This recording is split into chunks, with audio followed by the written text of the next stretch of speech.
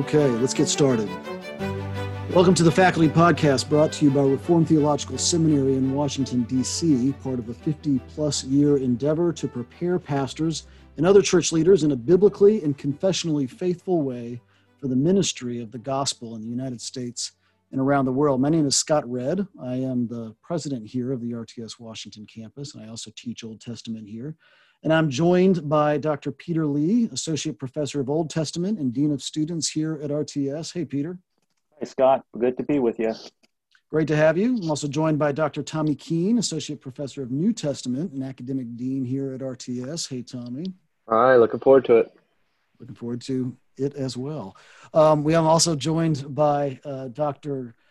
Paul Jean, who is the senior pastor at New City Presbyterian Church here in the Northern Virginia area and an instructor in New Testament here at RTS DC. Hey, Paul. Hey, Scott. Always good to be with you guys. And last but never least, we're joined by our man in Jakarta, Dr. Gray Sutanto, Assistant Professor of Systematic Theology, newly minted, attended his first real faculty meeting as RTS faculty just this morning. And we're thrilled to have you. Hey, Gray. Hey, Scott. Great to be here as always. And we have a special guest today, and I am thrilled to introduce to you Dr. Julius Kim. And I'm going to hand it over to Dr. Peter Lee to give a fuller introduction of Dr. Kim. All righty. Well, my fellow colleagues and also to our listeners out there, it's a real joy and a real privilege. And I've been so excited for this night to be able to have my dear friend, Julius Kim, join us. Julius and I have been friends for many, many years. Our paths haven't crossed nearly as much as we had wanted. He's been more or less in Southern California, where he's been actively serving in various different ways. Been here in Washington, D.C. He knew me when I was a naive, young, mindless, single guy, abused me on my bachelor party, and just lots of great memories and times. And it's so exciting to be able to have Julius here with us tonight. The Lord has blessed him with so many gifts, and he's been so busy serving and abundantly using them for the Lord. Julius earned his Master of Divinity at Westminster Seminary in California. After graduating from there, he moved on to do his doctoral work at the Trinity Divinity School, where I believe he studied under John Woodbridge and did some historical work of the French Enlightenment, if I recall, at least generally within that area. He is also a very experienced minister of the gospel. He's ordained in the PCA, where he has served for many decades in the church with lots of pastoral experience. He also served for many years as a professor of practical theology at his alma mater at Westminster Seminary in California, where he also served as a dean of students. During that time, Julius published numerous articles for various different journals and also was able to produce a monograph on preaching entitled Preaching the Whole Counsel of God, something that's actually now being translated in multiple different languages, I believe even in Hebrew, modern Hebrew, in certain areas of in Israel, which is extraordinary. And of course, as Dr. Redd mentioned, most recently now he has begun a new ministry as the president of the Gospel Coalition. Julius, I'm so excited. I'm so thankful that you took the time to be able to join us here this evening. Thank you for doing that and being with us here tonight. Thank you so much, Peter. It's my privilege and my pleasure to be with you all. One of the first questions that I'd like to ask is just maybe if you could share with us a little bit of your time at Westminster as a faculty member there. That had to have been such an honor. I mean, these were our teachers who are now inviting you to now be a colleague, and that alone had to have been such an honor. I can't recall. I think maybe Dr. Clowney was still there during your time for a brief moment, and I know he had a huge impact on you. And then maybe also the transition now to this new calling as the president of the Gospel Coalition. If you could share with us a little bit of how all of that happened. Yeah, thanks, Peter. As Peter mentioned earlier, he mentioned that after doing my MDiv, I went off to do my PhD at Trinity Evangelical Divinity School in historical theology. And I went to study with John Woodbridge, who was my mentor, and it's basically studied in the 17th century, early modern English history. I started in France on the origins of the Enlightenment, questions regarding the origins of the Enlightenment, then went over and swam the channel. It's much easier to work with English primary sources than French primary sources. So I wimped out on that and did that doctoral work. And the whole goal was actually to go potentially overseas as a missionary teacher. At that time, my wife and I had tremendous burden to be part of a church planting and leadership training movement in countries that just didn't have the kind of educational resources that we have here, let's say in North America. And so we continue to pray and to discern God's call regarding that possibility. And then as I was working on my dissertation and teaching part-time at Trinity, I got a call actually from Ed Clowney, who was still teaching part-time in his kind of third retirement at Westminster, California, and he invited me to apply for a position that had opened up. Surprisingly, it was not in church history, which I thought I would be doing, but it was actually in practical theology. And I didn't know this at the time, but it was because Ed was retiring for the last time, and they were trying to find someone to replace Ed. And I only knew that after actually Ed passed away and I was talking with his wife, Jean, that it was Ed's desire and dream when I was a graduating student that I would somehow come back and fill his very, very large shoes. For those of you who know Ed Clowney or know his legacy, just a tremendous pastor scholar. And so was a father to me, a spiritual father to me, and was the one that even encouraged me when I was doing my MDiv to pursue even an academic career in theological education. That was never my goal. I just wanted to be a pastor, but he thought that, I think he saw something in me and really encouraged me. And much of who I am and what I do is largely because of not only Ed Clowney's influence, but also the influence of other spiritually wise and godly men like my father. And so that's kind of how that all started. So it came back to Westminster. Unfortunately, due to various circumstances, Ed actually left right when I arrived. The goal was for us to start team teaching together, for me to learn from Ed, because I was only, I think, 32 at the time, scared out of my mind, thinking that I would be teaching at that early of an age. But by God's grace, I started teaching there in practical theology and absolutely loved it. Because for me, practical theology brought together all the various disciplines in a way that helped us bring wisdom to the art and science of pastoral ministry. You have to know exegesis, you have to know theology, you have to know the history of the church, and you need to know ethics and things like that in the practice of the church, and especially for preaching, which was an area of interest of mine. Much of what I read in the 17th century were actually sermons. It just brought together a lot of loves. And though I wasn't sure what I was doing those first couple of years at the seminary, I was able to teach there for 20 years. And so I was at Westminster, California for 20 years before making this transition to the Gospel Coalition. As for that transition, let me just say, first of all, it was absolutely unexpected. I guess 20 years is one of those moments where you kind of self-reflect and take some inventory on your life and yourself. And I remember last summer, I was talking with my wife about the joys as well as the pains of 20 years of ministry at the seminary, and was actually quite excited about the next 20 years and was ready and willing and able to spend the next 20 years in the same role, doing the same thing, and then tackling some new projects along with Peter and our good friend Joel Kim, who became the president of Westminster, California, and just really excited to see the next phase of the life of Westminster, California with Joel as the president. And then I got a call from the search committee that was looking for the president, asking me to apply. And it was quite surprising. I think at first blush, in my mind, there was no way I would take on this role for various reasons. Didn't think I was qualified, didn't think I had the right gift mix.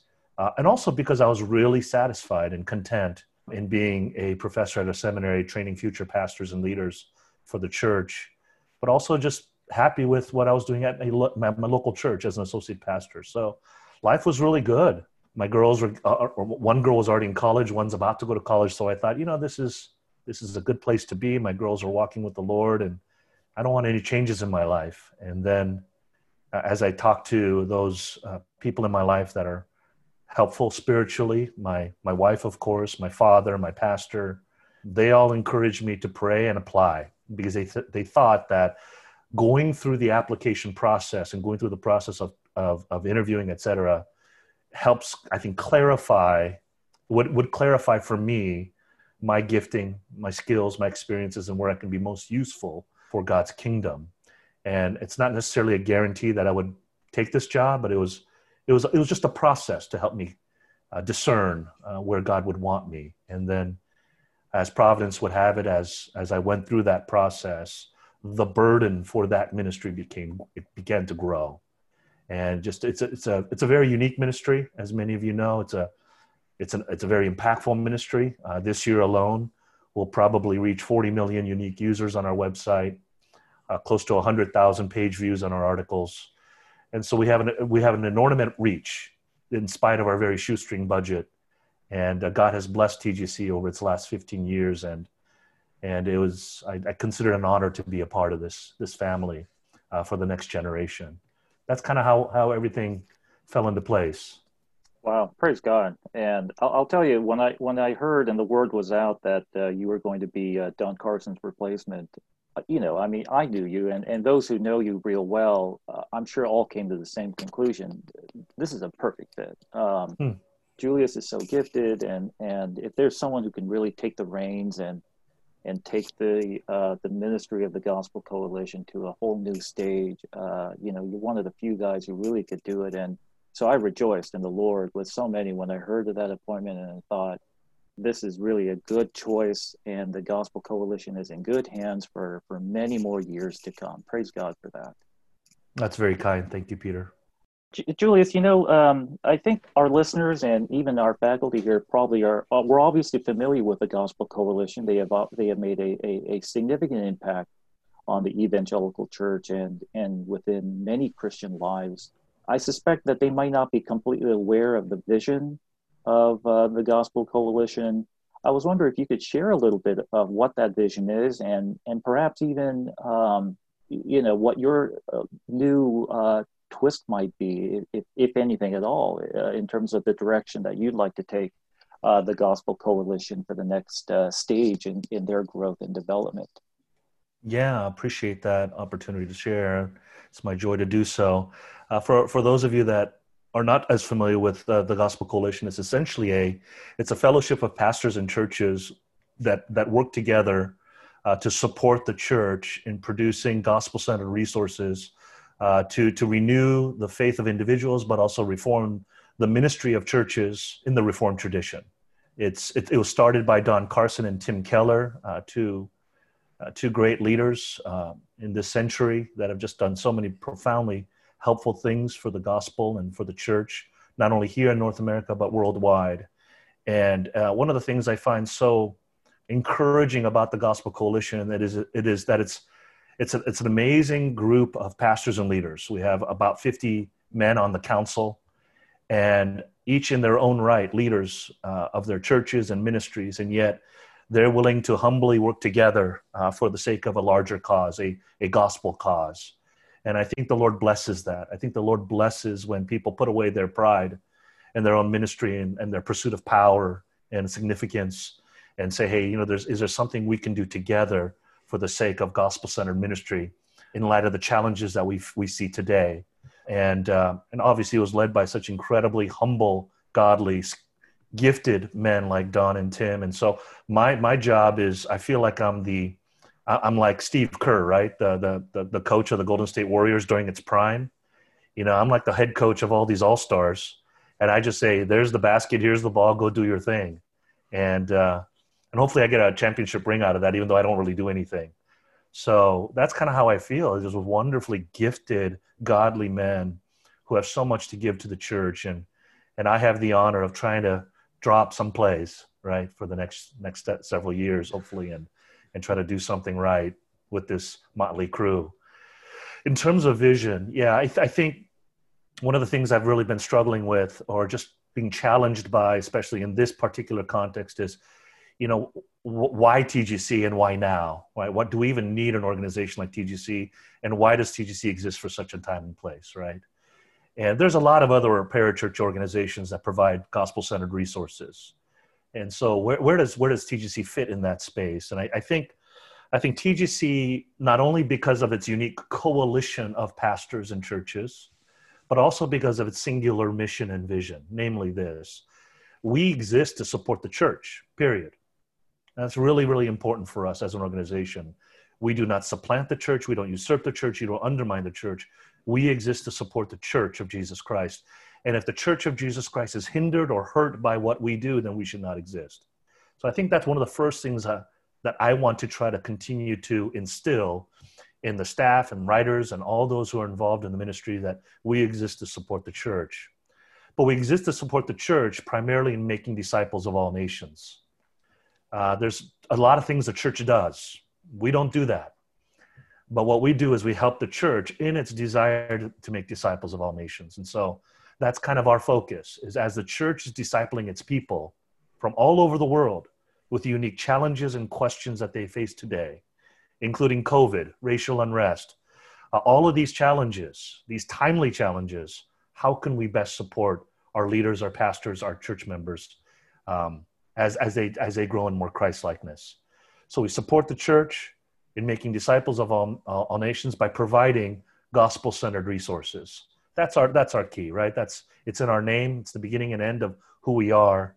We're about the gospel because we believe that the scriptures, inerrant and infallible in the Reformed tradition, has one primary message summed up in the good news of who Jesus is and what he's done for us on the cross and in his sinless life. So gospel-centered in all that we do, gospel-centered resources.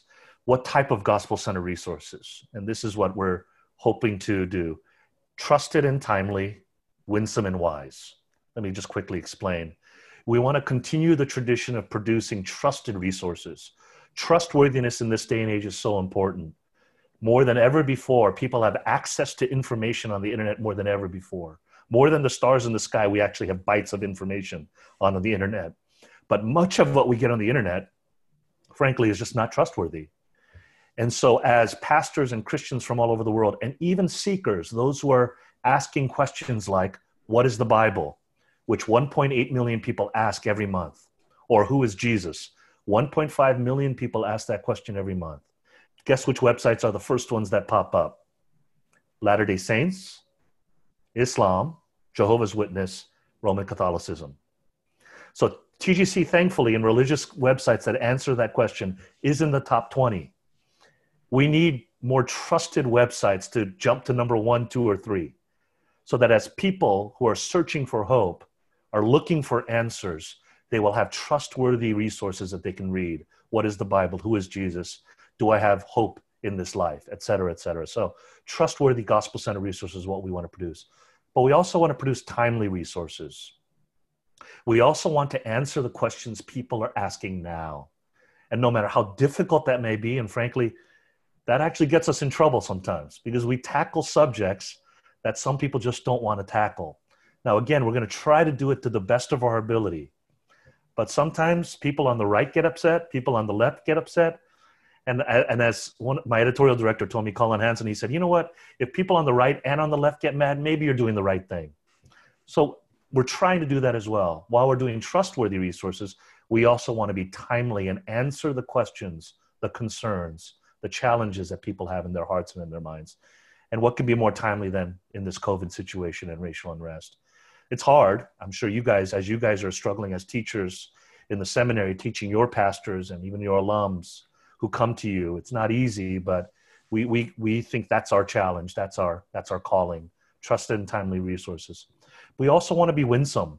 It doesn't take long on the internet or even in conversation with people with whom you disagree in this cancel culture to be counted out. And we don't want to be counted out because of the truth. That is, we don't want to be counted out because of the way we speak. We want to be counted out because of what we speak, namely the truth. And so we want to continue to be charitable, winsome, gracious, loving, and speak the truth in that way. And that's something that we're going to continue to try to do as we bring our gospel-centered resources out, is being winsome in what we do. And then lastly, we want to be wise. And what do I mean by that? We recognize that the Bible doesn't address every question in life. While the Bible and the inferences of Scripture, as it says in our Westminster Confession, are helpful for all of life, we recognize that there's a lot of truth, a lot of God's truth found in the world. And so we want to wisely wrestle by thinking about science and art and whatever, and bring it to bear upon the questions that we face in our world. And so we also want to tackle the questions wisely, utilizing all the resources, right? We call it the two books, right? The book of Scripture and the book of nature, and to figure out ways to help our churches disciple their people to be more like Jesus. And so that's part of our goal And it seems like in terms of our growth, in terms of our numbers online, we're going to be larger and bigger than ever before this year, because I think people are looking, they're searching, they're seeking, they're looking for hope.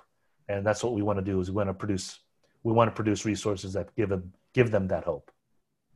That's such an important mission. And I love the way that that's articulated, trusted and timely, winsome and wise. Julius, as I'm thinking about you coming out of a seminary context, and even still in the upcoming year, having a foot still at Westminster and teaching a bit, how do you think about, because there's a lot of overlap, I would think, in what the work of a seminary is and what the work of an organization like Gospel Coalition is. And if there's a Venn diagram, these would overlap significantly. I'm interested in how are they similar, and what are you noticing are some of the major differences? And that's kind of the beginning. And I guess the follow-up is going to be, how do seminaries work well with an organization like the Gospel Coalition so that we can augment each other in our mission? Yeah, that's a great question. Let me preface this by saying my thoughts it comes from my own experience at Westminster, California. And I'm not as familiar with RTS or other seminaries. Obviously, I have tremendous respect for RTS. I think your boss is also my boss. Ligon Duncan is on my board. And so tremendously thankful for Ligon's ministry. And another boss, my chairman of the board is Kevin DeYoung, who's also a professor at one of your campuses. And I have obviously many friends. And so while I have a lot of respect for RTS, I just don't know your system as well. So please, my disclaimer is that my thoughts come from my own experience of 20 years at the seminary. Fair enough. Much overlap, I think, much overlap in terms of what I would say, at least for those seminaries in the Reformed tradition. One of the great things that I appreciate is that we focus on the majors and not on the minors. And it's the emphasis on teaching what Machen called, sorry, there's a Westminster guy, but what Machen called producing specialists in the Bible, right? And I think all of you would agree that that's one of our goals, is that rather than just giving rules for ministry, we can do that. We can talk about, when you're a youth pastor, here are 7 rules to follow. Or when you do missions, here are 5 rules to follow. What we want to give them is we want to give them more tools. Right. Exegetical tools, theological tools, ministerial tools that they can apply across the board to various situations, and not just in their ministry, but even in their own life. And the best tool we can give them, of course, is the tools that you're teaching: exegetical skills, theological skills, etc. And so I think for us at TGC, we continue to follow in that same tradition, that Reformation tradition of putting majors on the majors, right? On the scriptures, what flows out of the scriptures, good theology. What flows out of exegesis and good theology is good ethics. And so I think there's a lot of overlap there. I think one area I think that might differ is the vehicle in which we give information, right? Most of although that's changed this year with COVID and Zoom, but for the most part, theological education is still done face-to-face. And that's very important, I think, especially in the formation of future pastors and leaders. I think face-to-face education still is best. We do that with our own children. We raise and disciple our own children. We raise and disciple our own children in the faith in the church.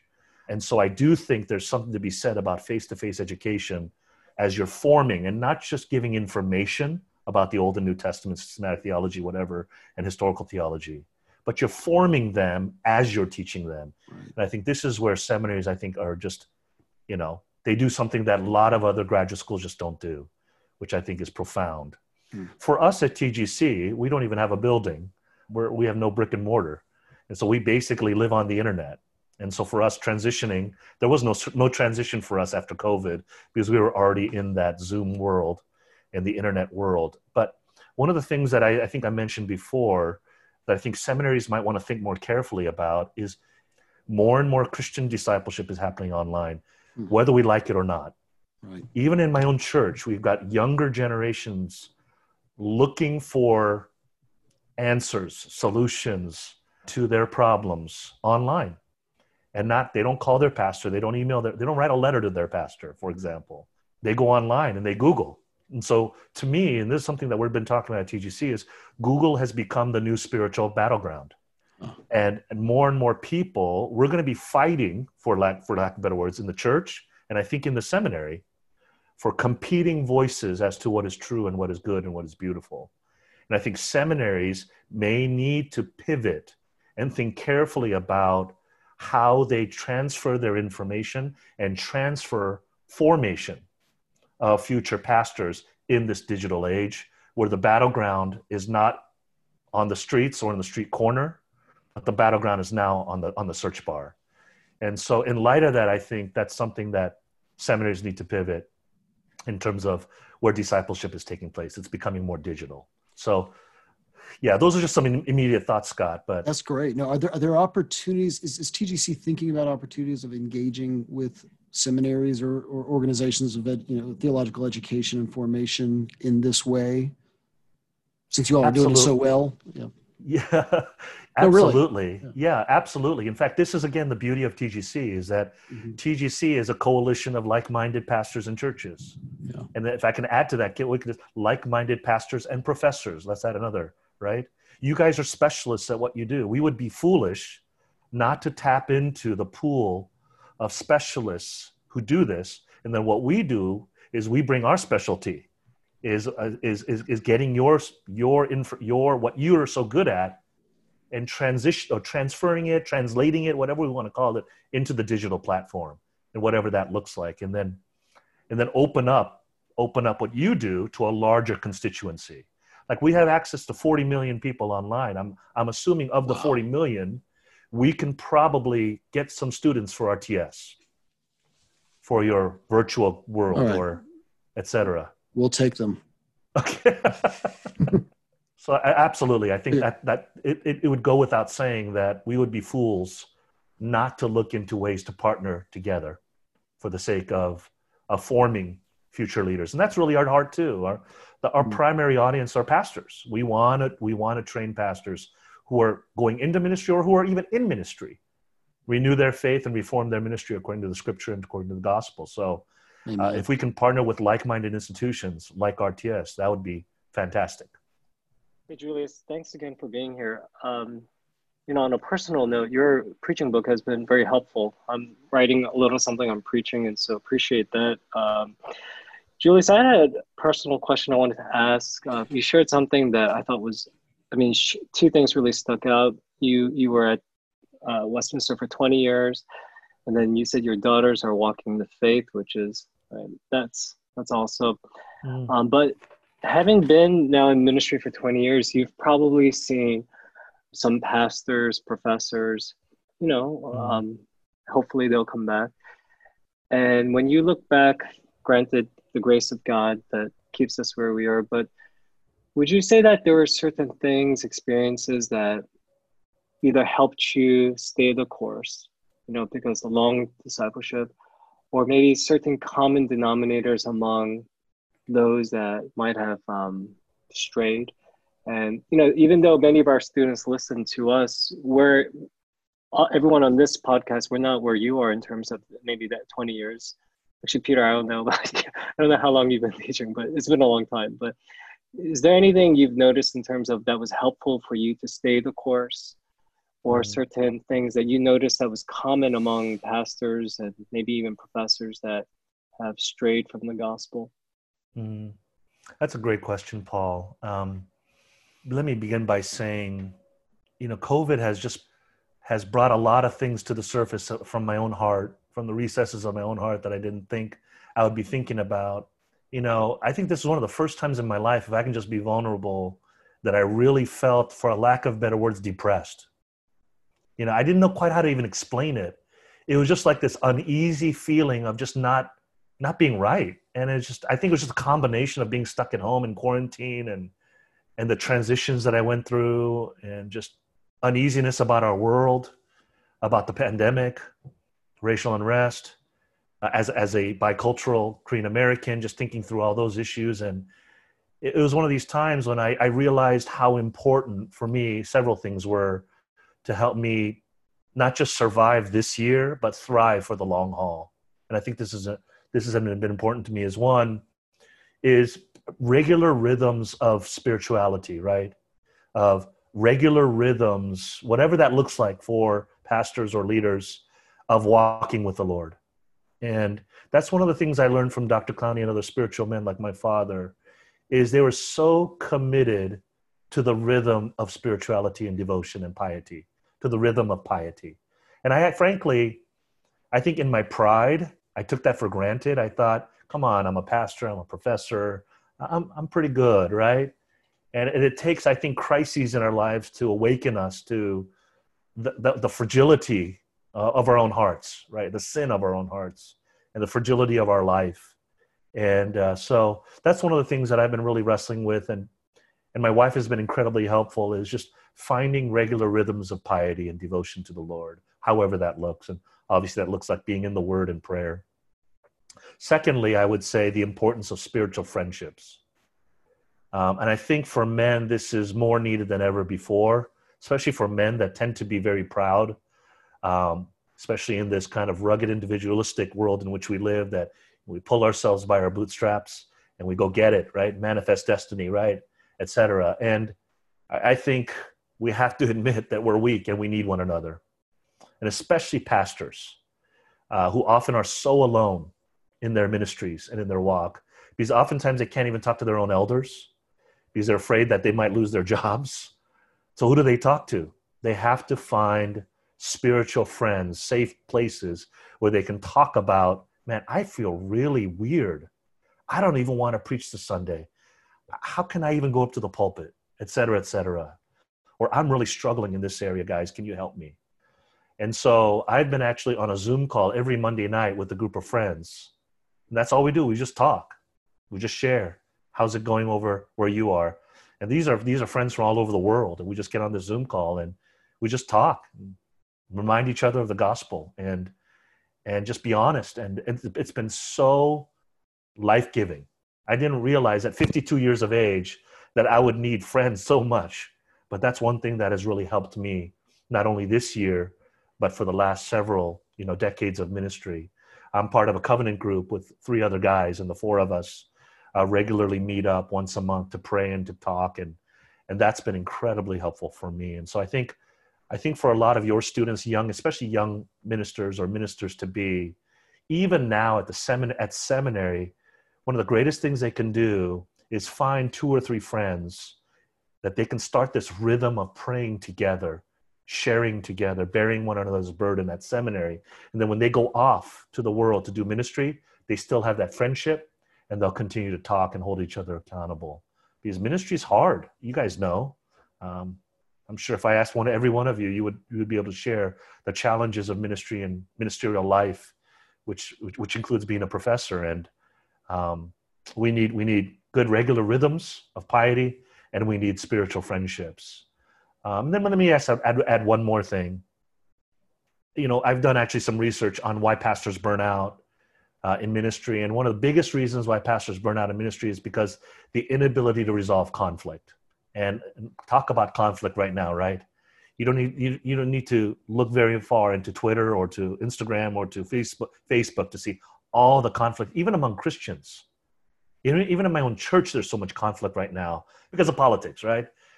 Just crazy. And I think we need to be sensible, realistic, but also we need to train ourselves in the art of peacemaking. And I think that's an area where pastors have neglected in terms of training themselves in reconciliation, in gospel reconciliation, and whether it's with marriage and family, with kids, but also in other areas. And I just want to commend to those who are listening, especially students, take the time now to learn how to do gospel reconciliation. Pick up Ken Sande's book, The Peacemaker, that's been around for years, and learn what it means to be a peacemaker. So just some thoughts, Paul. I don't know if that resonates with you, but thank you so much. Yeah, really, thanks a lot, Julius. It's great. There's a whole podcast just there. We should have Julius back, I think. The need for reconciliation. I mean, Julius, you really hit the nail on the head. I have never seen the world as divided and at odds with one another as we've been seeing it largely during this COVID season, which has been so damaging and destructive. Old friendships that have been for decades long that have been severed now because of some of the issues. this is worse than the Murray Klein debates that we had in seminary way back in the day, if you remember, and that's saying something. It's not so. A lot of the race tensions, as you know, has been at the heart of a lot of these dialogues, and it's been very well established within the media, just some of the horrors and real tragedies that's been going on there. Julius, you're a godly man. You are in a position of leadership, and I'm sure many people have come to you with some questions about this. So I guess I'd like to know, how would you say we bring a sense of unity here amongst so much division? It is so, I have no doubt it's happening there in San Diego and Southern California. We're in Washington, D.C. We see it right out on our streets. Even just the Republican National Party just had their public nomination of Donald Trump, and that was a circus out here as well. And so, what can we do?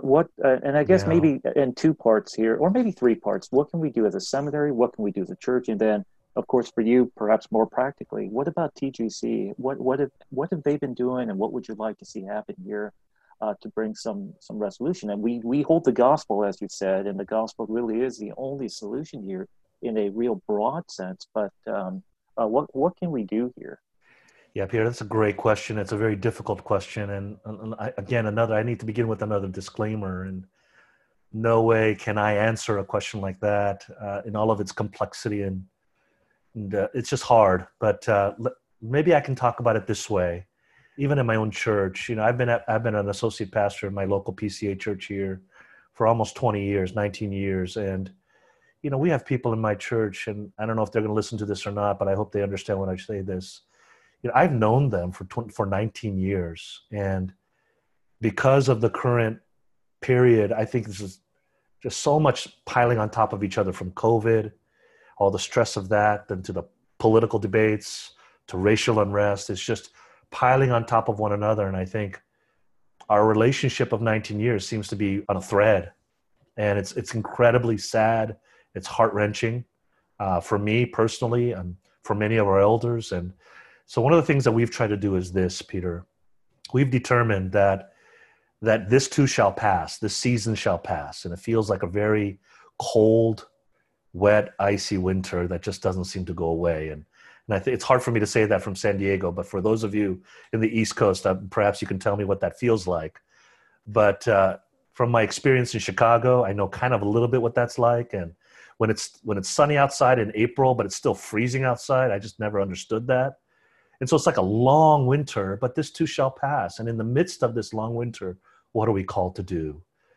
Is one, to stay the course. And like you said, Peter, is we're going to continue to allow the gospel not only to frame how we think, but also be the foundation of what we say. And so we want to be slow to speak, quick to listen, and slow to become angry. It's so easy to become angry at many of our, how shall we say, the members of our church that act like spiritual teenagers, right? So they're old enough to know enough information, but they're not wise enough to do the right thing. So they're like spiritual teenagers that God has entrusted to you. And we're not going to throw away our teenagers. I know we feel like we should sometimes, but we're going to stay the course, and we're going to continue to disciple them through the process while they're being ornery and mean and surly, like only teenagers can be, right? And so a lot of our church members are just going to be that way. They're surly, ornery, and mean. And I'm going to say, we're going to continue to love you, but we're going to continue to speak gospel truth to you. And we're going to listen to you, and we're going to try to understand you and where you're coming from, not just the presenting issue that you say, but what's the deeper issue? Why are you so fearful about this? What scares you about this or that? What is it about us making you wear masks or not wearing masks, whatever it may be? What is it that's causing this? So just staying the course and continuing to disciple them as they're in process, I think is really, really important. And then in terms of the racial divide, that's such a big question, Peter. I think one of the things that we've learned at TGC is, as a lot of pastors and churches are contacting us for resources and for help, we're actually going to start producing more materials and resources. But one of the things that we've been teaching them is you have to get into relational discussions with pastors in your community. Is find pastors in your community, especially African-American pastors. And even though they're not in the same denomination, become friends and then listen and learn. Listen and learn from like-minded brothers who are struggling with this in a different way. And just listen and learn. And then as you listen and learn from them, as well as other sources, read books, read some articles, as you listen and learn, then you have to learn how to love and then leverage your position as a leader to then disciple your people in the truth. And so that's kind of how we've been approaching what we want to do, is create listening communities, learning communities, loving communities, and leveraging communities. And so that's one of the things that we're trying to do at TGC, is produce resources in those areas for multiple communities, not only communities that are largely, let's say, white American, but even Black Americans. You know, we have African-American pastors on our council that basically say, Julius, the resources that you're producing it's not really helping us in the Black church. We don't need a history lesson on Jim Crow, et cetera. What do we do in the Black church? And so we're getting together a group of African-American pastors in our community, in the TGC community, and figuring out what are resources that we can uniquely provide for the African-American church community. And that's another thing we're trying to do. And so yeah, a lot of challenges, but a lot of opportunities too, Peter. I think for us, this time is a great time for the gospel to shine in the midst of all this darkness. But we got to do it lovingly and winsomely. Amen. I totally agree. And I think in Ken Sandee's book, he does mention that, sin, it can be seen as an opportunity, exactly how you were describing, an opportunity for the glory of God to shine through as we see the hope of the redemptive message of the gospel now transform those sins and redeem it and instill in us that sense of hope. Praise God for that. Absolutely. You use that phrase, listen and learn, and I think that's so important. And I'm thinking about our students, and a lot of our students listen to this podcast, Julius. And is there anything you would say in particular for those who are going out into ministry? They're going to finish an MDiv in the next year or two. And like you said, some of the passions of this current moment may fade, but the issues are going to still be there. What would you say to young, soon to graduate seminarians who feel called to be ministers of word and sacrament in Christ Church? What would you say to them as to how to, in addition to listening and learning, is there any other words of wisdom that you would offer them? Absolutely. Yeah. Thanks, God. You know, I think one of the things that I learned in my 20 years at the seminary is that I have no doubt that as a result of doing their education at RTS, Washington, D.C., or a place like Westminster, California, they're going to get a lot of wonderful tools from ministry, a lot of actionable tools, right? Things that they have a large tool belt, and they're going to, okay, now I'm ready to go. I'm going to change the world. And I think one of the things that they forget is that if their heart isn't right, if their character hasn't been formed, no matter how competent they may be, it's going to be really hard. And we know this because in the first 5 years of ministry, more pastors quit than in any other time. And so how do we help these young guys right out of seminary survive the first 5 years, get to that 7-year itch and say, I love what I do, even though it's hard, I'm going to continue to do this, is develop the kind of formational patterns of life that will get them through, those things that really develop character. And so what I would say is one of the first things you have to do going out is don't worry about your sermon series. Don't worry about what Bible study you're going to teach. Is getting yourself into personal and interpersonal devotional life, and like getting the spiritual friendships on the one hand and developing your personal life. And Right. and Peter knows I'm not very pious. He keeps on saying that I'm very godly, and my wife will tell you, my children will tell you, I'm not very pious. But one of the things that I've learned is that, my goodness, if it wasn't for even my minimal level of piety, I would have died a long time ago. I would have quit a long time ago. And I've been tempted to quit a lot of times, or fall into temptation, or give up in the midst of trials. And so I think that's really good. And then another thing that I would say is this, is just because you have your Master of Divinity, right? These are all masters of divinity or masters of art. You haven't mastered what it means to be a child of God and how to use what God has given to you in ministry. And so just remaining humble and teachable is so critical, and to be a lifelong learner. I think that's going to be critical. And so that's in addition to getting into regular patterns of piety, is getting into rhythms of professional development.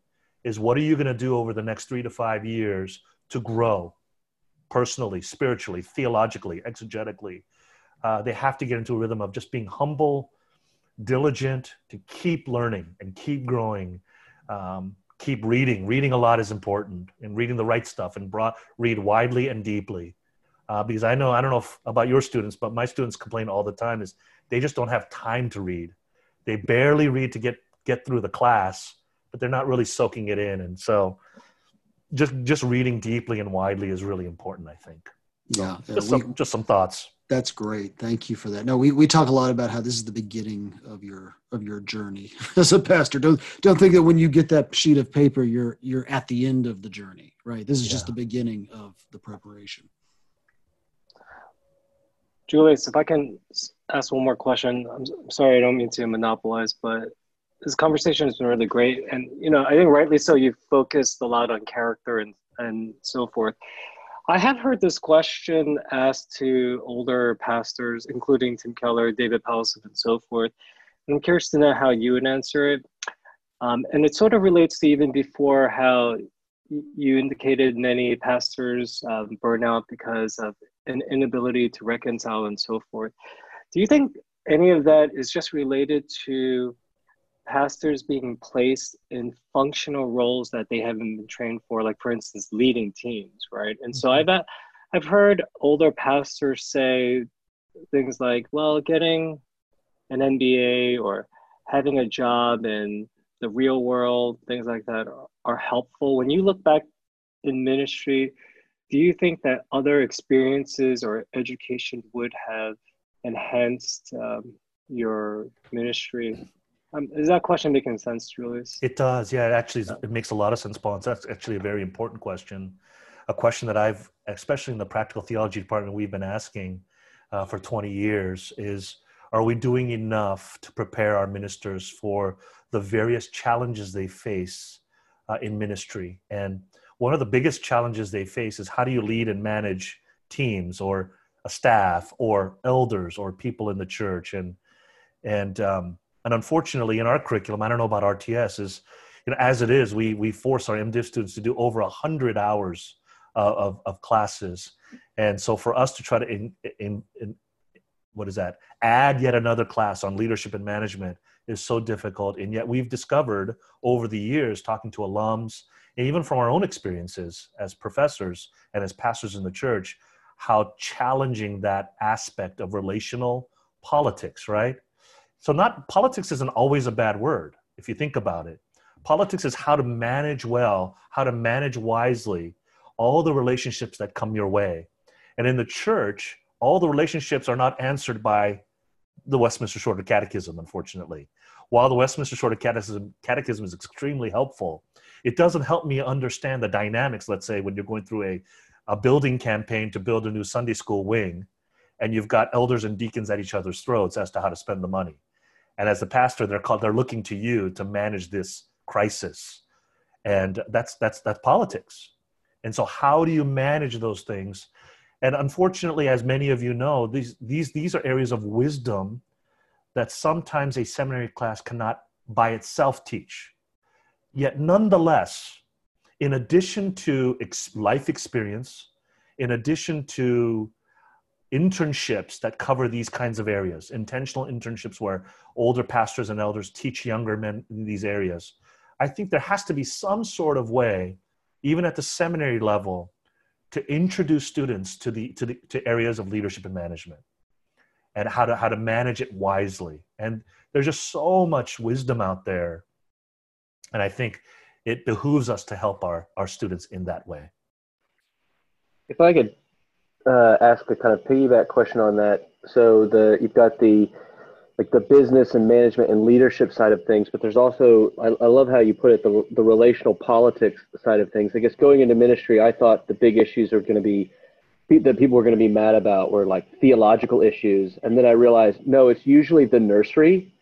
And like when I schedule the youth group, like that's the issue. And managing those things kind of requires just a level of personal, relational savvy. Mm-hmm. Where can students go? It's hard to recommend a book on relational savvy, but how would you recommend students kind of pick up those skills should they lack them? Yeah, I think that's a great question. I think one of the places to start is in the area of emotional intelligence. I don't know how many of you are familiar with one of the seminal authors in that area is Daniel Goleman, who wrote, I don't even remember, 15, 20 years ago, and many people who followed in that train of learning what we call EQ, right? Emotional quotient. And so many of us, I think, in the seminary focus our pedagogy on IQ, intelligence quotients, getting more information. But I think one of the things we have to do is to supplement what we're doing in terms of raising our students' IQ is also to help raising their EQ, their emotional quotient. And I think one way to do that is by learning from the wisdom of others who talk about that, even from the secular world, especially in the area of emotional intelligence. We talked about Ken Sande before. Let me mention what he does now. He actually runs a ministry called Relational Wisdom 360. And he basically says that Peacemaker was designed to help people after they get into a conflict. He said, what I want to do is go upstream from conflict and then try to anticipate where conflict begins and teach people the wisdom to not even get into the conflict, relational wisdom.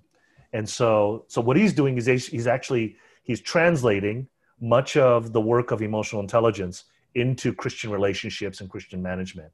And so there are a lot of books out there. The Leadership Network that's based out of, I think, Dallas does a lot of that kind of work. And again, you don't have to take everything that they say, but there's a lot of insight there that I've learned over the years from those scholars. That's terrific. I actually make when I was a real pastor, Julius, I made all of my elder candidates or trainees, so to speak, officer trainees, read Ken Sande's book. It was one of the few ones that actually said, you've got to read this, it's a must thing. And I think you're totally right. Hey, I think Gray had a question that he didn't get just asked. No, it's okay. It's all right. It's all good. I thought you were handing it off, Gray, and saying that you were okay not to.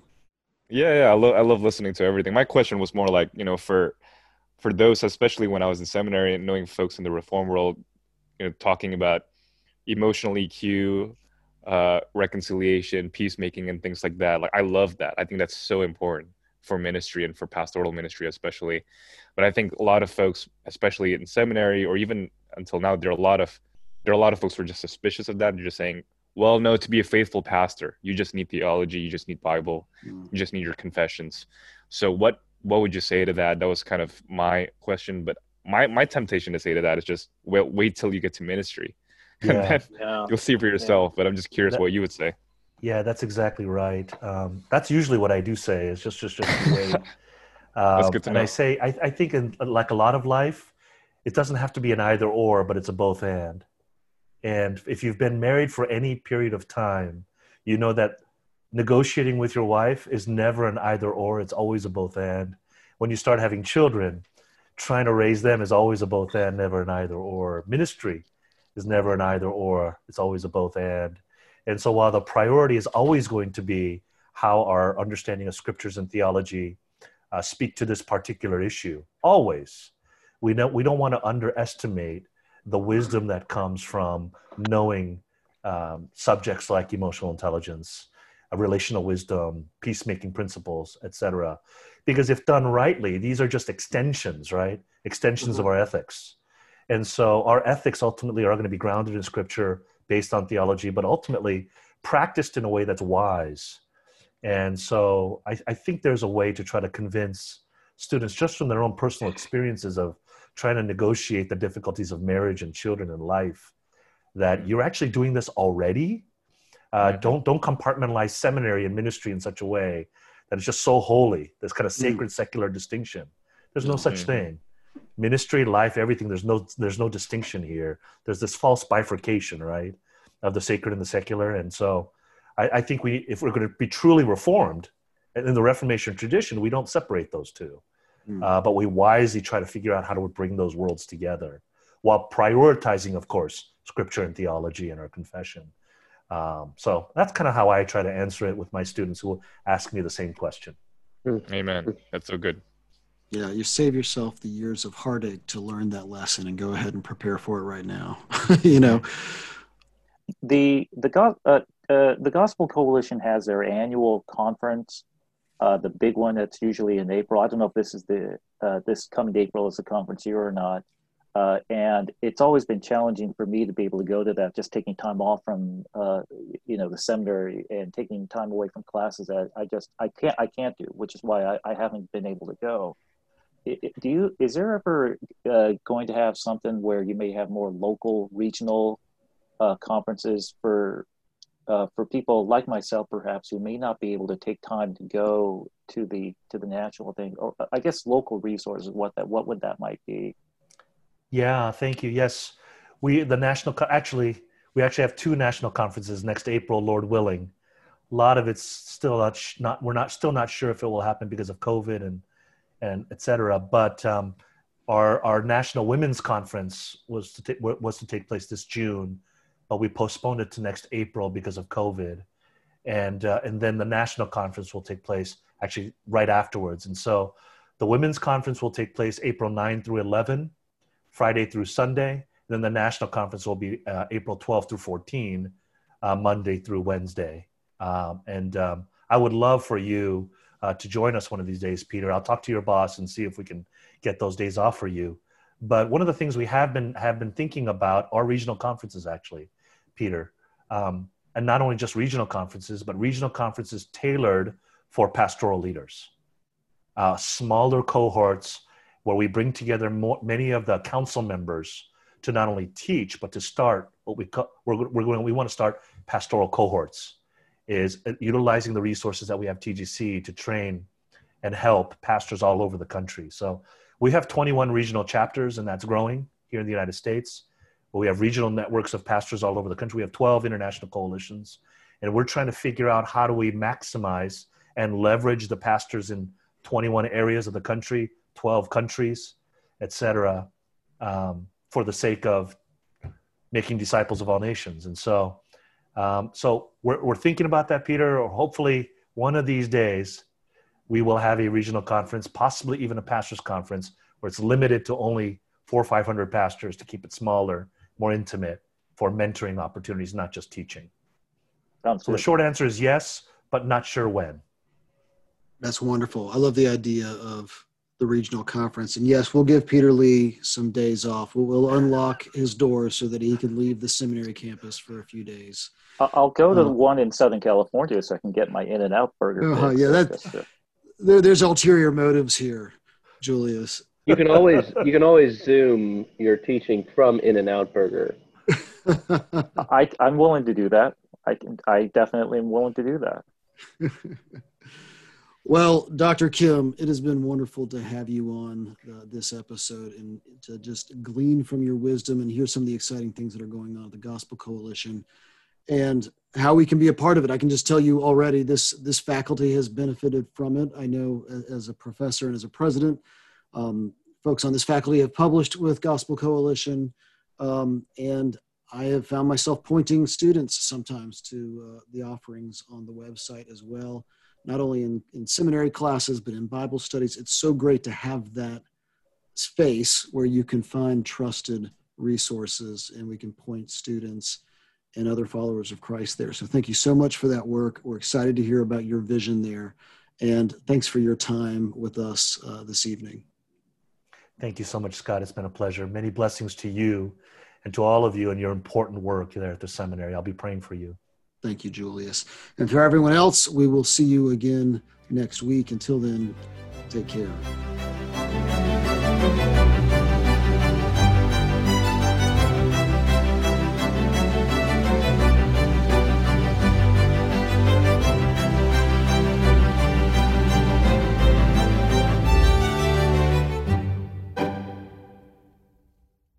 a little surprised that you mentioned your bachelor party after all these years, but I think that's the last time I will mention it at this point.